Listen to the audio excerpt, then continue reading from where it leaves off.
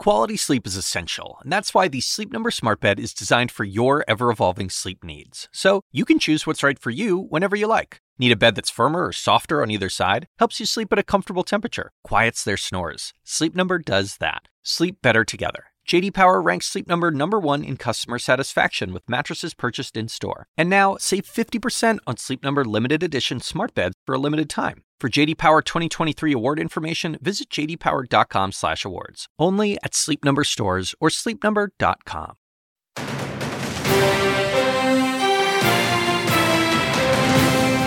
No time for delay. New coronavirus variants emerge in the U.S., threatening to worsen the spread and increase the death toll by thousands. The COVID relief has to pass. There's no ifs, ands, or buts. As the new administration pushes for more relief, will they get the bipartisan support the president promised? I'll speak to top Biden economic advisor Brian Deese and Republican Senator Rob Portman next. And GameStop? Wall Street turns into a frenzy after small-time investors put the squeeze on hedge funds. Is it time for Washington to step in and try to control the chaos? Democratic Senator Elizabeth Warren joins me to discuss exclusively. Plus, political civil war. Republicans turn on their own across the country as Senate Republicans appear increasingly likely to acquit former President Trump. His own defense lawyers are jumping ship. What happened to the GOP? I'll speak exclusively to Arizona Republican Governor Doug Ducey ahead.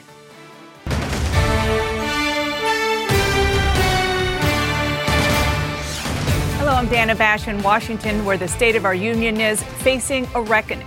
We begin with some breaking news this morning. CNN has learned former President Trump's defense lawyers all left with just over 1 week until the start of his impeachment trial because the former president wanted them to make the fraudulent argument that the election was stolen from him, according to a source familiar with what happened. And with the trial approaching, the Biden administration is trying to urgently pass its top priority, a nearly $2 trillion plan to help millions of jobless and hungry Americans who just suffered through the worst economic year this nation has seen since the end of World War II. The plan includes $1,400 stimulus payments, enhanced unemployment assistance for small business, money for childcare and aid for states and schools, increased support for vaccines, and a $15 minimum wage increase. But as the Republican Party struggles with its own identity, the question is whether President Biden will be able to deliver on the compromise he promised the nation in his inaugural address just 11 days ago, or whether Democrats will plow ahead with the plan all by themselves.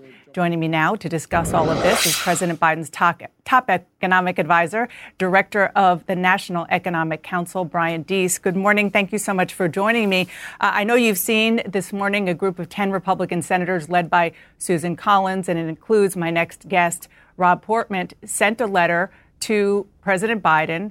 It outlines a proposal for compromise, and in that they're requesting a meeting with President Biden to discuss it. Will that meeting happen? We've received the letter, and we certainly will be reviewing it over the course of the day. What I will say is that the provisions of the president's plan, the American Rescue Plan, were calibrated to the economic crisis that we face. As you know, we just lived through the worst economic year since the demobilization in the wake of World War II. Just this week, 1 million more Americans filed claims for unemployment insurance. 30 million Americans reported they didn't have enough food to eat. We're in a unique crisis, and the elements of this plan really were designed and are designed to take on that crisis head on.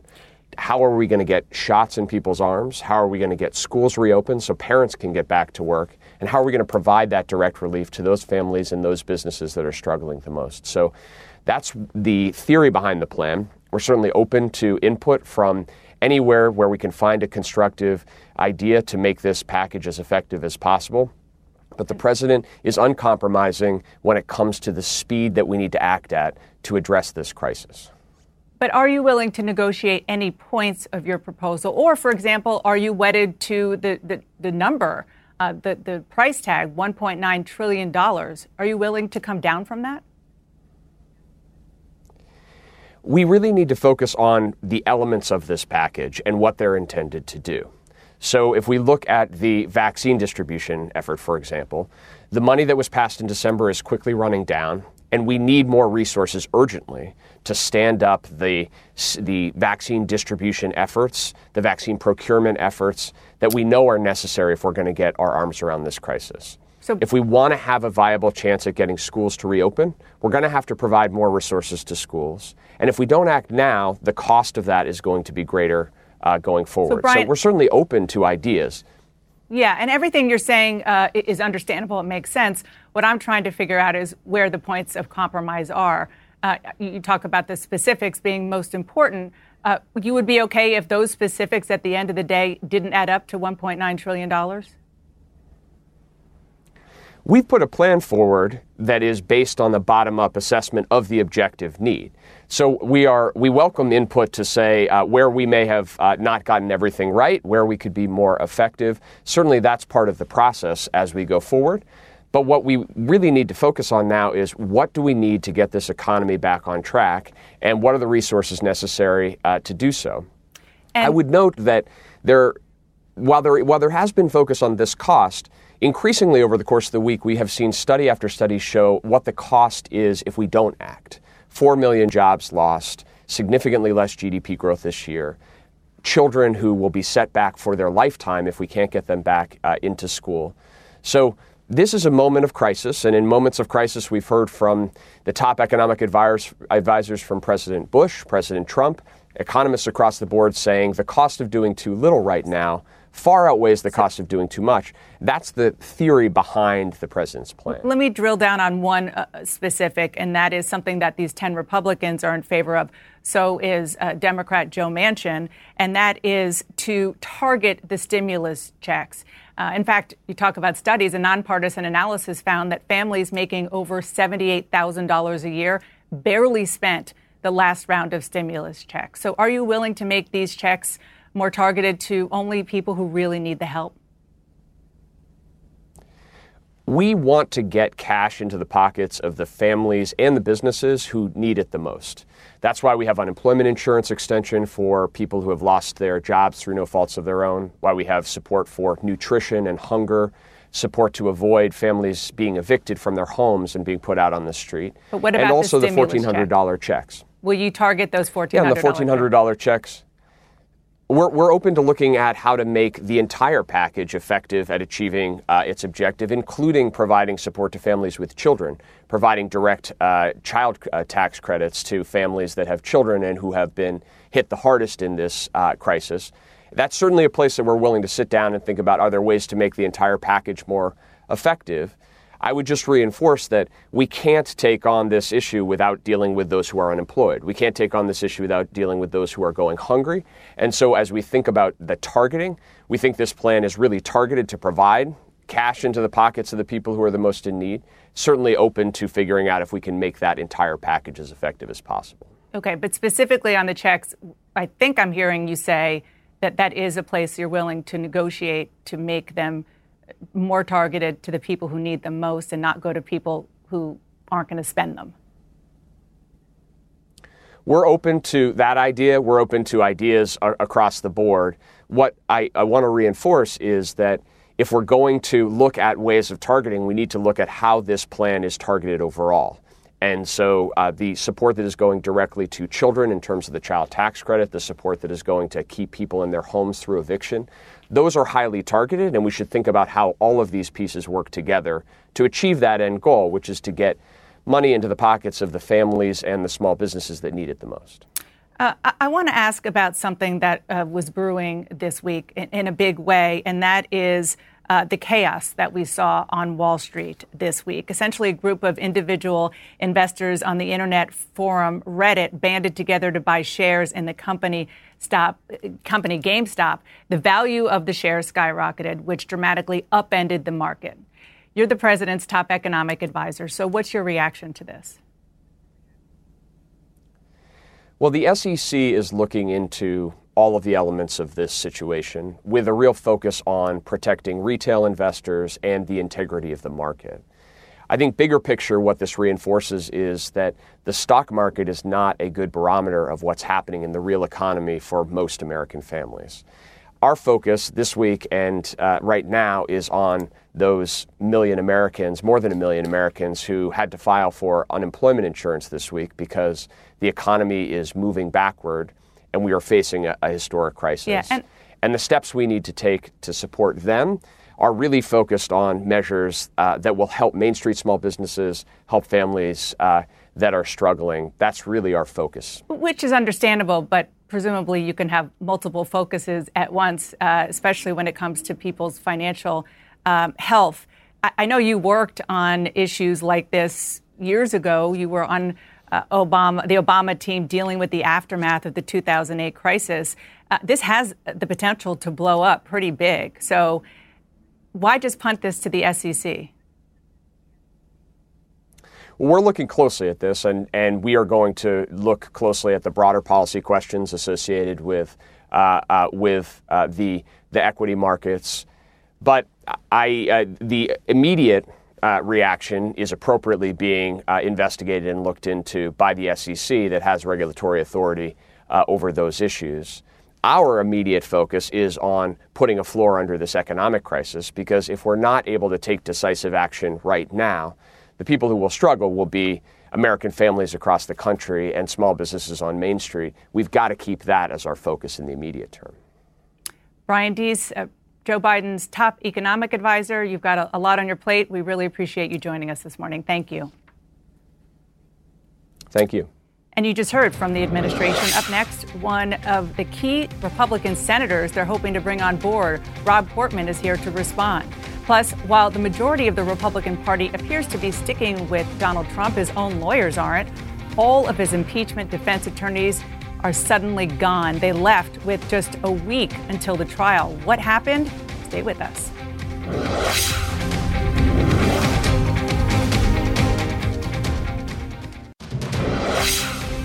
It's gotten harder and harder to break through the partisan gridlock and make progress on substantive policy issues. We live in an increasingly polarized country where members of both parties are pushed further to the right and further to the left. And there are too few people who are actively looking for that common ground. Republican Senator Rob Portman, a longtime member of the House and now Senate, explaining his surprise decision this week to retire after his term ends, leaving a party in chaos after an insurrection on the Capitol fueled in part by some of his Trump loyalist colleagues. In response to the announcement, a former top aide to Speakers John Boehner and Paul Ryan tweeted, "Congress is no place for a sensible Republican anymore."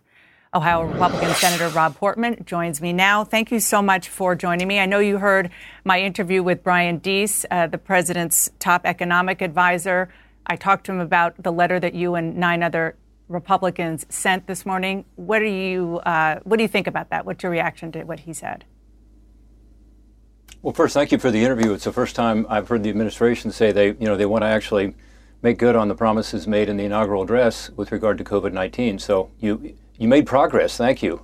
I mean, seriously, it is extraordinary to me that you have a great speech, which I said at the time at the inaugural, talking about the need to heal and the need for us to work together as a country, Republican and Democrat alike, and a pledge to do more outreach to Republicans. And then the next day, landing on our desks, a $1.9 trillion COVID-19 package, when only a month ago we passed a $900 billion COVID-19 package that was entirely bipartisan. This one, nobody was consulted, including the Democrats on our bipartisan group that compiled the previous bill. And, frankly, we haven't gotten much of a response yet until today, so thank you. And it's true that this morning we sent out a letter to the president saying we would love to work with him. It's signed by 10 Republicans. It specifies the proposal that we think is more targeted and more appropriate for the times we're in. And my hope is the president will meet with us and we'll be able to work out something that is bipartisan. We've done it 5 times. We've had 5 COVID-19 packages that are entirely bipartisan. Let's do it again, because that's what would be best for the country. So, Senator, I have the letter here. It does lay out general ideas, some specifics, but not a lot. Can you give us a ballpark of how much you're willing to spend in this whole package you're proposing? Well, it'll be less than 1.9 because much of what the administration has laid out has nothing to do with COVID-19. And in fact, some of it is not even responsive to the issues that Mr. Deese raised. as an example, with regard to the direct payments, we think they should be much more targeted. $50,000 cap for individuals, as an example, $100,000 for a family. And right now, if you look at the administration's plan, you could have a family with 3 kids making almost $300,000 a year getting a check. And many of these people have had no impact from COVID. In fact, some are doing quite well. Others are struggling. Let's focus on those who are struggling. You made the good point a moment ago that all the economic analysis has come in saying that those who make over, let's say, $75,000 a year are tending not to spend the money, but rather save it. In other words, it's not being used for the intended purpose. So let's target it. We really want to help those who need it the most. And at a time of unprecedented deficits and debts, and a debt as a percentage of the economy is as high as it's been in our nation's history since World War II, we need to be sure this is targeted. Second, with regard to unemployment insurance, they have a program that takes it until September. We don't know what the economy is going to look like between now and September. Most economists believe next year will be significant growth, over 4% growth. So let's target that a little bit more and make sure that it is tied somewhat to the economic conditions. Okay, so those are 2 examples. You spoke to President Biden on the phone this week. Did you talk about any of this? Well, I had a very nice call from President Biden regarding my decision not to run again in 2 years, and I appreciated that. I don't talk about what I talked to the president about, but I will say it was a nice conversation. I did raise the issue, but my hope is that, again, the inaugural address will not just be good rhetoric, but actually be practice. And I think it's really in the interest of the Biden administration not to do what the Democrats on the Hill are planning to do, which is on Tuesday, as you know, start to go down the road of a process that will jam Republicans and really jam the country, because with a bare 50-vote majority, remember they have the 50-50 Senate now, so it's divided right in half, right, that they would use what's called reconciliation, and basically what it says is you ignore the interests of the minority party and just jam it through. And it's not in the interest of the party, of the Democratic Party, to do that, in my view, because it will set President Biden down a path of partisanship that I think will poison the well for other bipartisanship we'll need on so many issues. Well, you mentioned poisoning the well. I just have to ask you, because you did support Republican efforts to use reconciliation on a few things, like trying to repeal the Affordable Care Act, passing the Trump tax cuts. So explain why it was okay for Republicans but not Democrats. Well, reconciliation is a tool that you're able to use. It has to relate directly to the budget. And what the Democrats are talking about doing is, one, using it right off the bat without, trying to come up with a bipartisan compromise as we have on COVID-19. If you can't find bipartisanship on COVID-19, I don't know where you can find it. Our proposal, as an example, is going to have all of the health care funding that President Biden has in his proposal, all of it. So there's a lot of bipartisanship. But second, reconciliation is not meant for the purposes that they're trying to use it for. They would have to get rid of what's called the Byrd rule, which keeps it to the budget. In other words, everything has to be directly related to the budget. And so that would change the rules of the Senate. Yeah. So it wouldn't be the old reconciliation. It would be a new reconciliation. They've been very clear about that. Okay. You know how that works. But this is essentially, it's getting rid of the filibuster if you get rid of the Byrd rule, which is a huge change in our country and will lead to less bipartisanship, not more. Yeah, and I want our viewers to stay awake while we talk about the inner workings of the Senate. But I do want to move on to impeachment.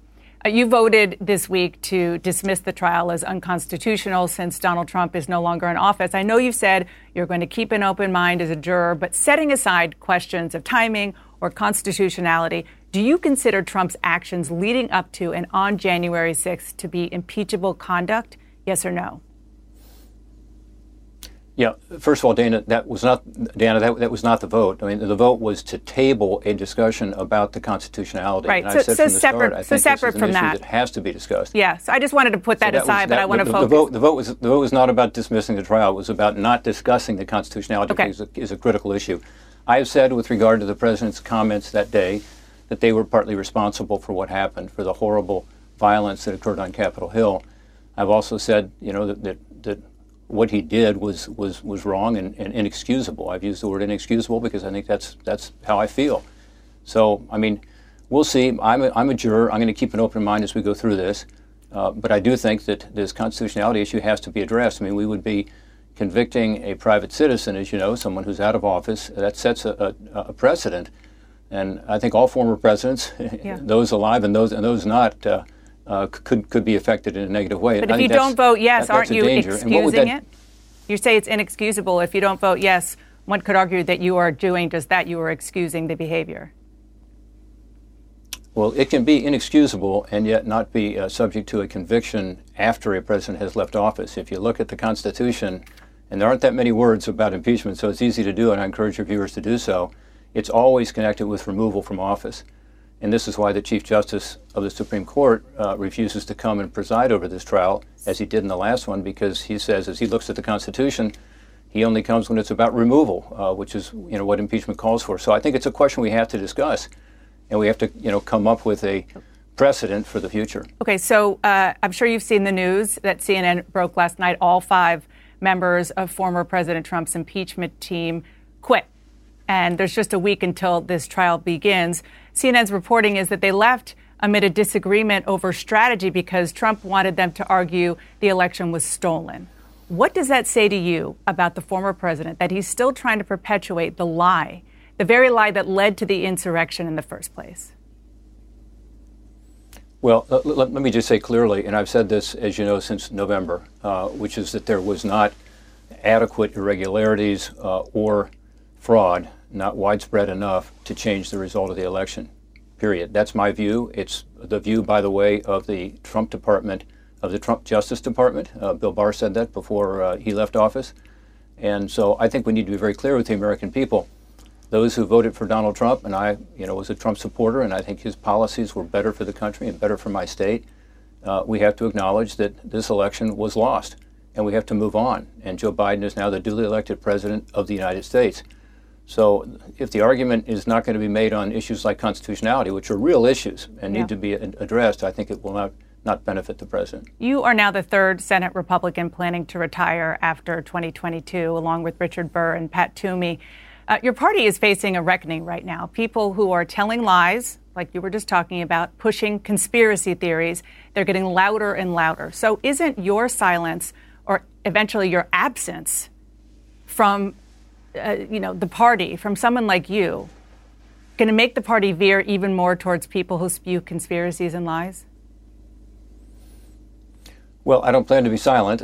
First of all, I've been doing this a long time, as you know, and you and I have known each other a long time, 30 years off and on, and I never intended to stay as long as I have, to be honest. I'm not big on career politicians. I think it's good to go in and out of office. So I'm looking forward to getting back to the private sector and the nonprofit sector and helping more on the outside. But I don't plan to be silent, and I do think we have a good chance as a Republican Party to pull together and to do what we did in 2020, with the exception of the presidential race. Republicans did very well, gained 14, maybe 15 seats in the House of Representatives, which no one expected, did very well in the Senate seats compared to what was expected, took over 3 new state houses, and in Ohio particularly we did very well. So I think the Republican Party is on sound footing if we focus on the policies, because people trust us there, and we have the right policies in terms of economic growth and strong military and energy independence and so on. So that's where the party ought to focus. Okay, so having said that, I want to ask about Liz Cheney. You have been very close with the Cheney family for decades. Right now, Republicans are not focused entirely on the policies. People like former President Trump, some of Liz Cheney's colleagues, are trying to punish her for voting to impeach President Trump. How do you respond to that? Well, she is a friend. I'm biased. I think she's very smart, and she plays a key role in our party, particularly on foreign affairs. So I would hope that they would not go down that road. I think it's important to have her voice in the process. And my sense is that she has a lot of support in the Republican conference. I'm in the Senate, not the House, and House members, as I used to be, hate to have the senators tell them what to do. But the truth is, I think she's very valuable for the team and a great leader. So I know you're in the Senate, not the House. You were in the House for a long time. This isn't about telling them what to do. This is a question about, I think, right and wrong. And this is about Marjorie Taylor Greene, who, as you know, believes the dangerous QAnon conspiracy theories. She spread anti-Semitic conspiracies, claimed school shootings are false flag operations, and so on.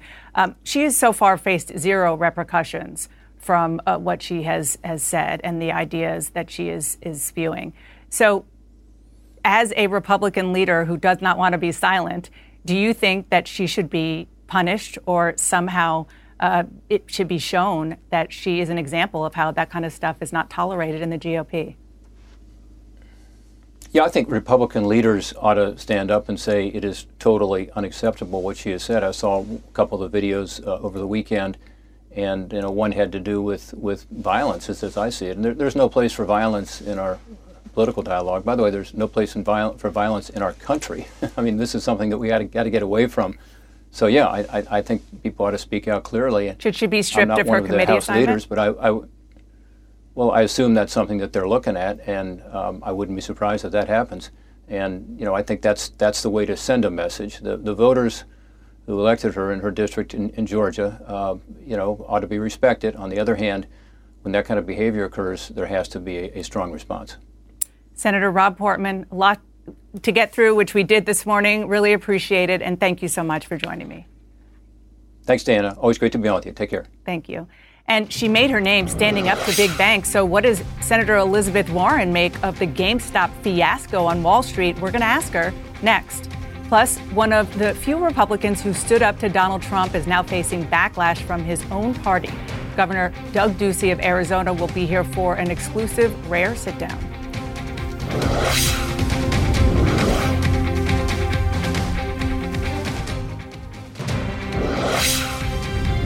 Welcome back to State of the Union. I'm Dana Bash. The billionaire bellyaching you may have heard this week as Reddit investors messed with their stock positions is perhaps music to the ears of many politicians who have warned of their greed and power for decades. But Senator Elizabeth Warren is saying there are no winners here. She joins me now. Senator, thank you so much for joining me this morning. I want to get your reaction to what happened on Wall Street this week with GameStop. You have called on regulatory agencies to, quote, wake up and do their jobs. What exactly do you think that they need to do?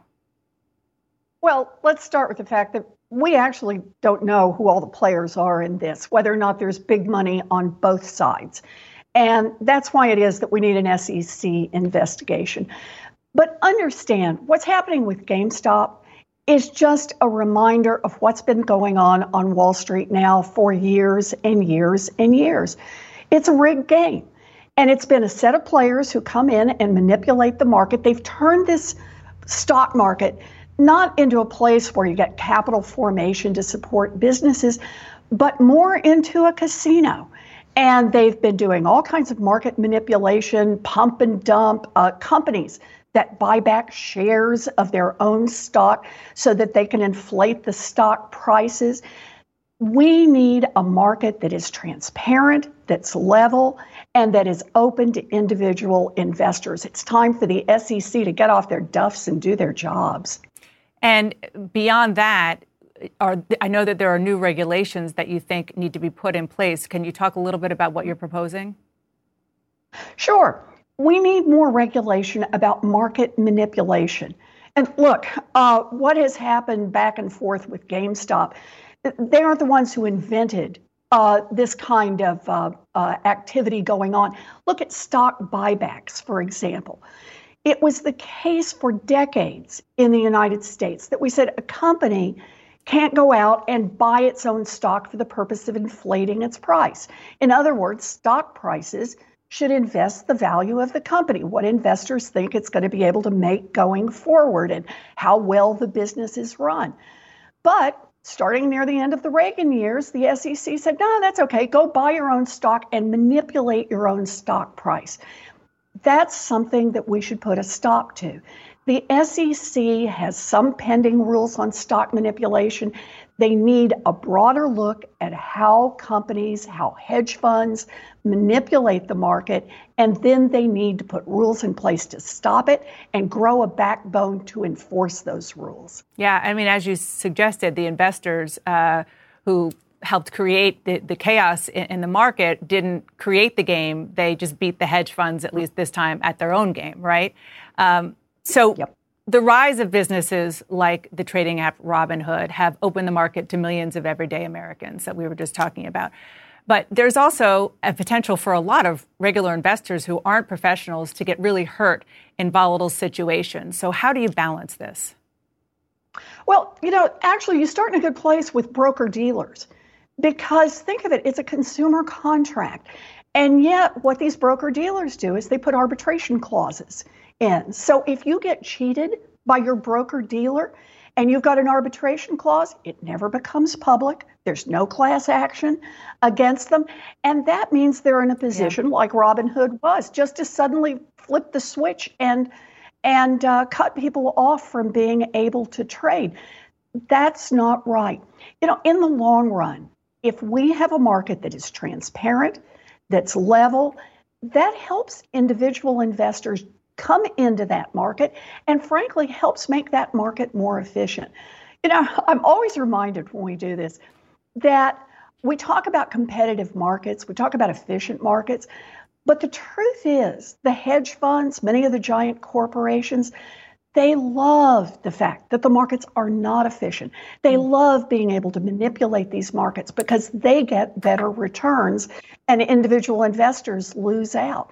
So I want to see the SEC come in, clean this up. GameStop is just the latest ringing of the bell that we've got a real problem on Wall Street, and it's time to fix it. You mentioned Robinhood, and they came under intense criticism, not just from you, but for a lot of people, for temporarily limiting users' ability to trade certain stocks, which they said they had to do in order to cover the demand by law.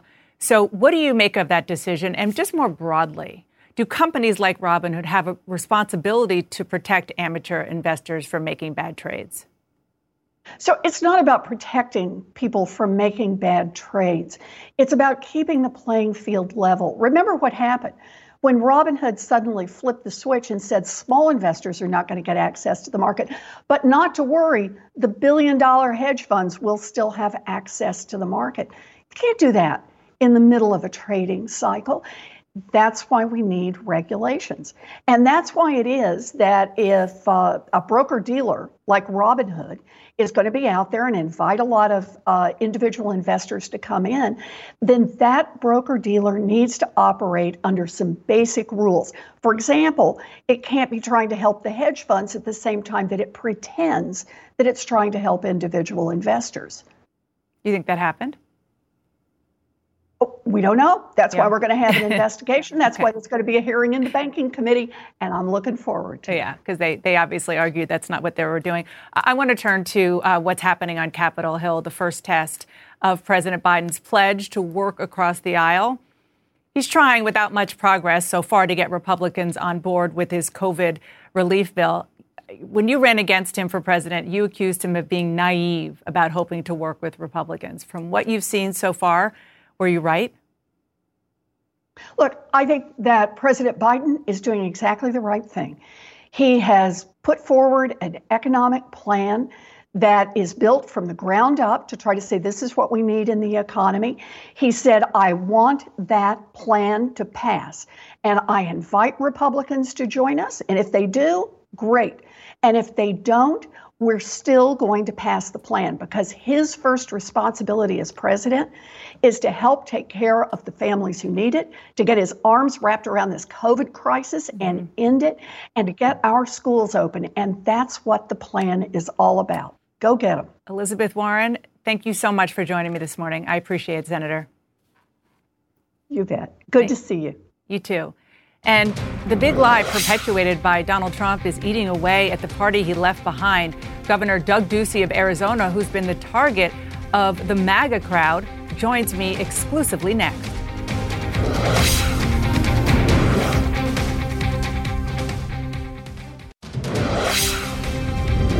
Welcome back to State of the Union. I'm Dana Bash. The GOP has been eating its own since Donald Trump left the White House. Saturday, South Carolina Republicans issued a formal censure to Congressman Tom Rice, because he voted to impeach President Trump. Governor Doug Ducey of Arizona was censured by his state's GOP, along with Cindy McCain and former Senator Jeff Flake, who were censured for endorsing Joe Biden. They're all pictured here at Joe Biden's inauguration. Ducey, of course, upheld the votes of his constituents and certified President Biden's win in Arizona despite harsh public criticism from President Trump. And joining me now is the Republican governor of Arizona, Doug Ducey. Governor, thank you so much for joining me. I want to show our viewers a cartoon that Cindy McCain posted online showing the Republican Party. They're punishing the three of you for, quote, a grotesque display of basic integrity. Is that what you're guilty of here, integrity? Well, thanks for having me, Dana. And I want to say this is an action of very little consequence. The party in Arizona has had a long history of discontent. This is just the latest example. I think that the state party chairman should focus on winning races. That should be a top priority. I believe I was in good company in that cartoon. And I also want to say I worked incredibly hard to deliver the state for Donald Trump and Red up through Election Day. And then after Election Day, of course, once all the ballots were certified in all 15 counties, the vote had been audited and determined accurate. I had very little choice but to do the right thing, follow the law and the Constitution. And when you did that, when you certified Arizona's election results in November, this happened.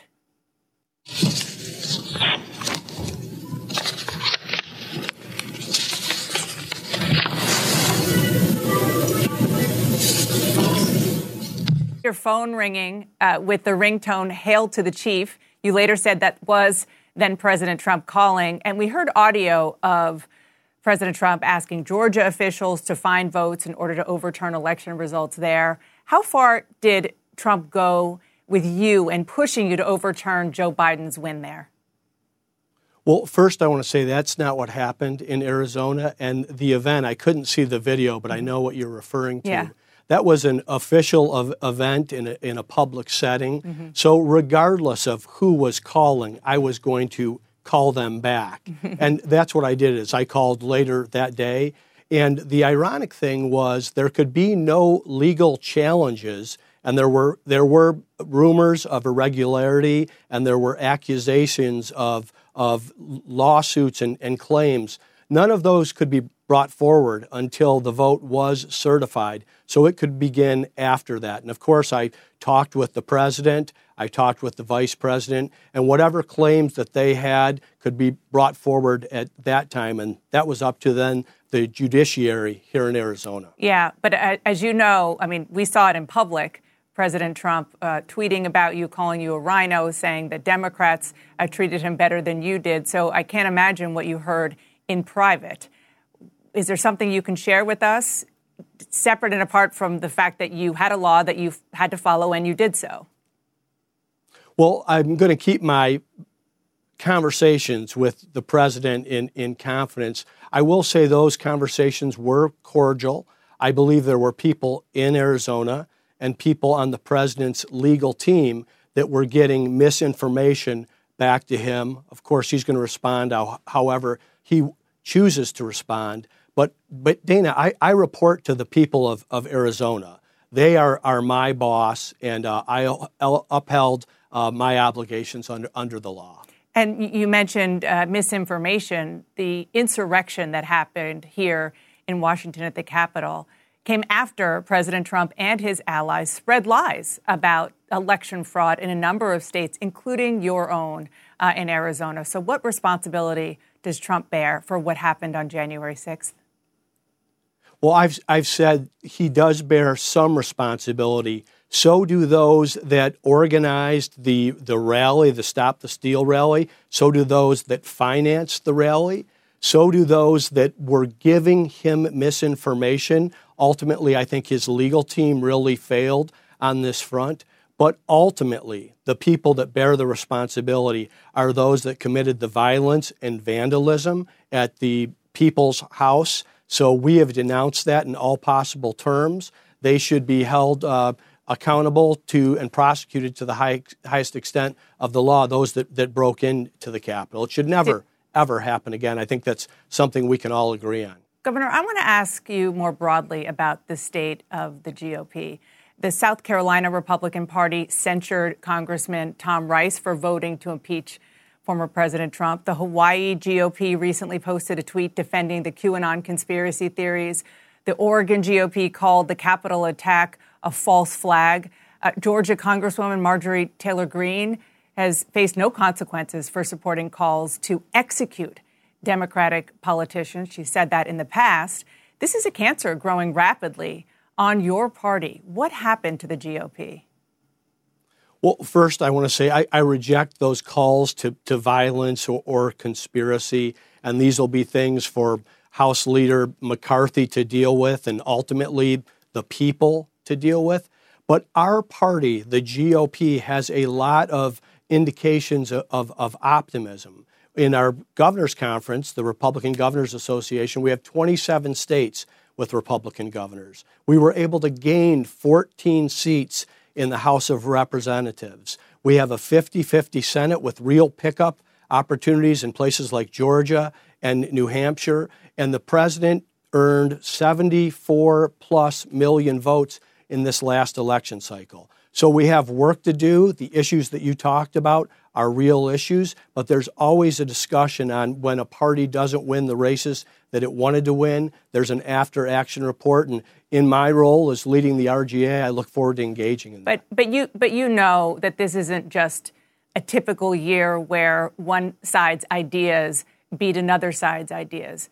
This is some serious stuff going on inside your party, with conspiracy theorists winning elections and getting roles on committees that, for example, Marjorie Taylor Greene on the Education Committee after she, went after a high school student who was there in Washington to protest after he survived Parkland. I mean, is this something that you, as a leader in the Republican Party, want to condemn? And if so, what's the next step? How do you rid your party of this kind of thing?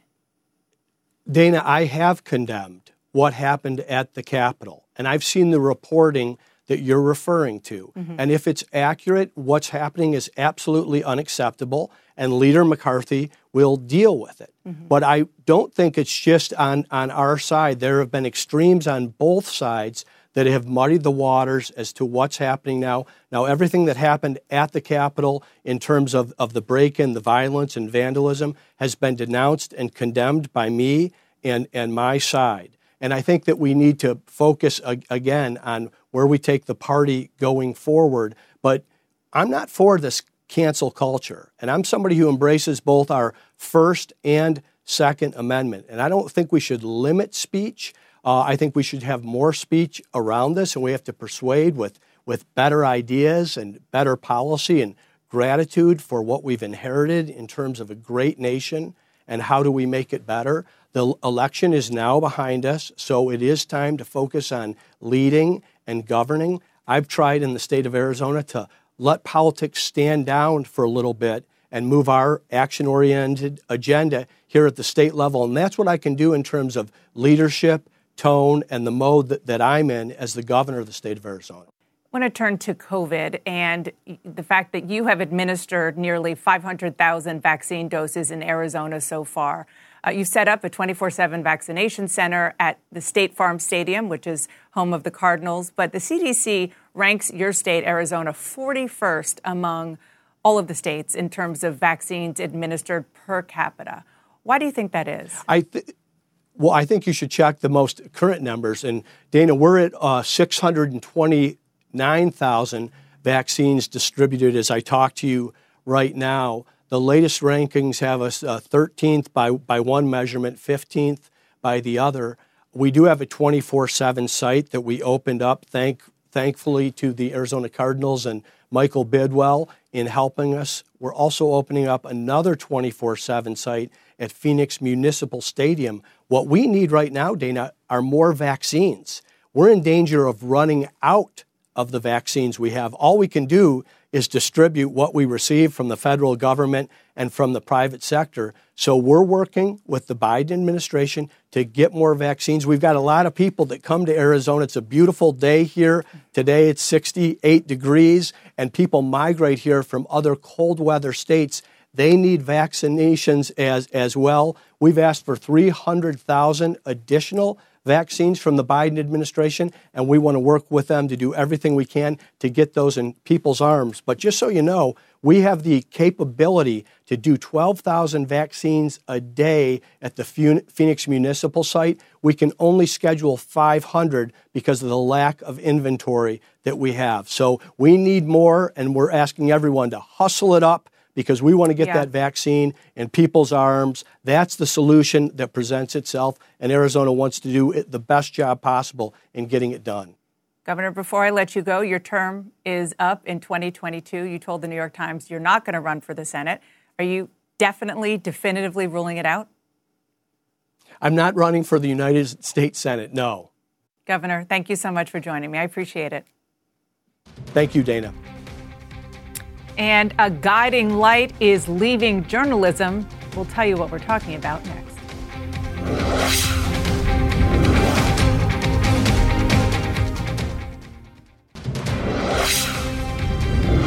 Welcome back. Before we go, I want to say thank you to a CNN original.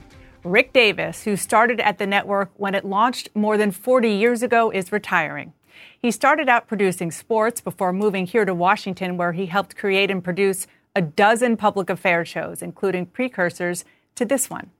For the past 2 decades, he has been in charge of CNN standards, making him not just the soul of CNN, but its compass. On a personal note, thanks, Rick, for being a mentor and a friend since you first hired me 26 years ago. I'm going to call you on the golf course now for advice. I also want to say thanks to the State of the Union team for a great first 2 weeks and to Jake Tapper for building the team and the State of the Union brand over the last 5.5 years and welcoming me so graciously as co-anchor. Jake is going to be back in this chair next Sunday, so please tune in. Thank you so much for spending your Sunday morning with us. The news continues right now.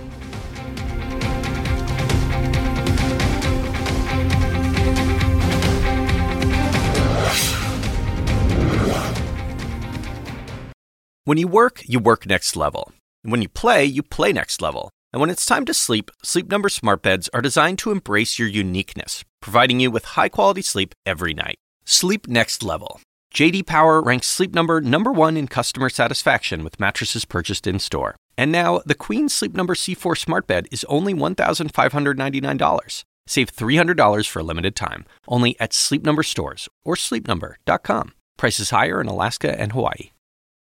Quality sleep is essential, and that's why the Sleep Number smart bed is designed for your ever-evolving sleep needs. So you can choose what's right for you whenever you like. Need a bed that's firmer or softer on either side? Helps you sleep at a comfortable temperature. Quiets their snores. Sleep Number does that. Sleep better together. J.D. Power ranks Sleep Number #1 in customer satisfaction with mattresses purchased in-store. And now, save 50% on Sleep Number limited edition smart beds for a limited time. For J.D. Power 2023 award information, visit jdpower.com/awards. Only at Sleep Number stores or sleepnumber.com.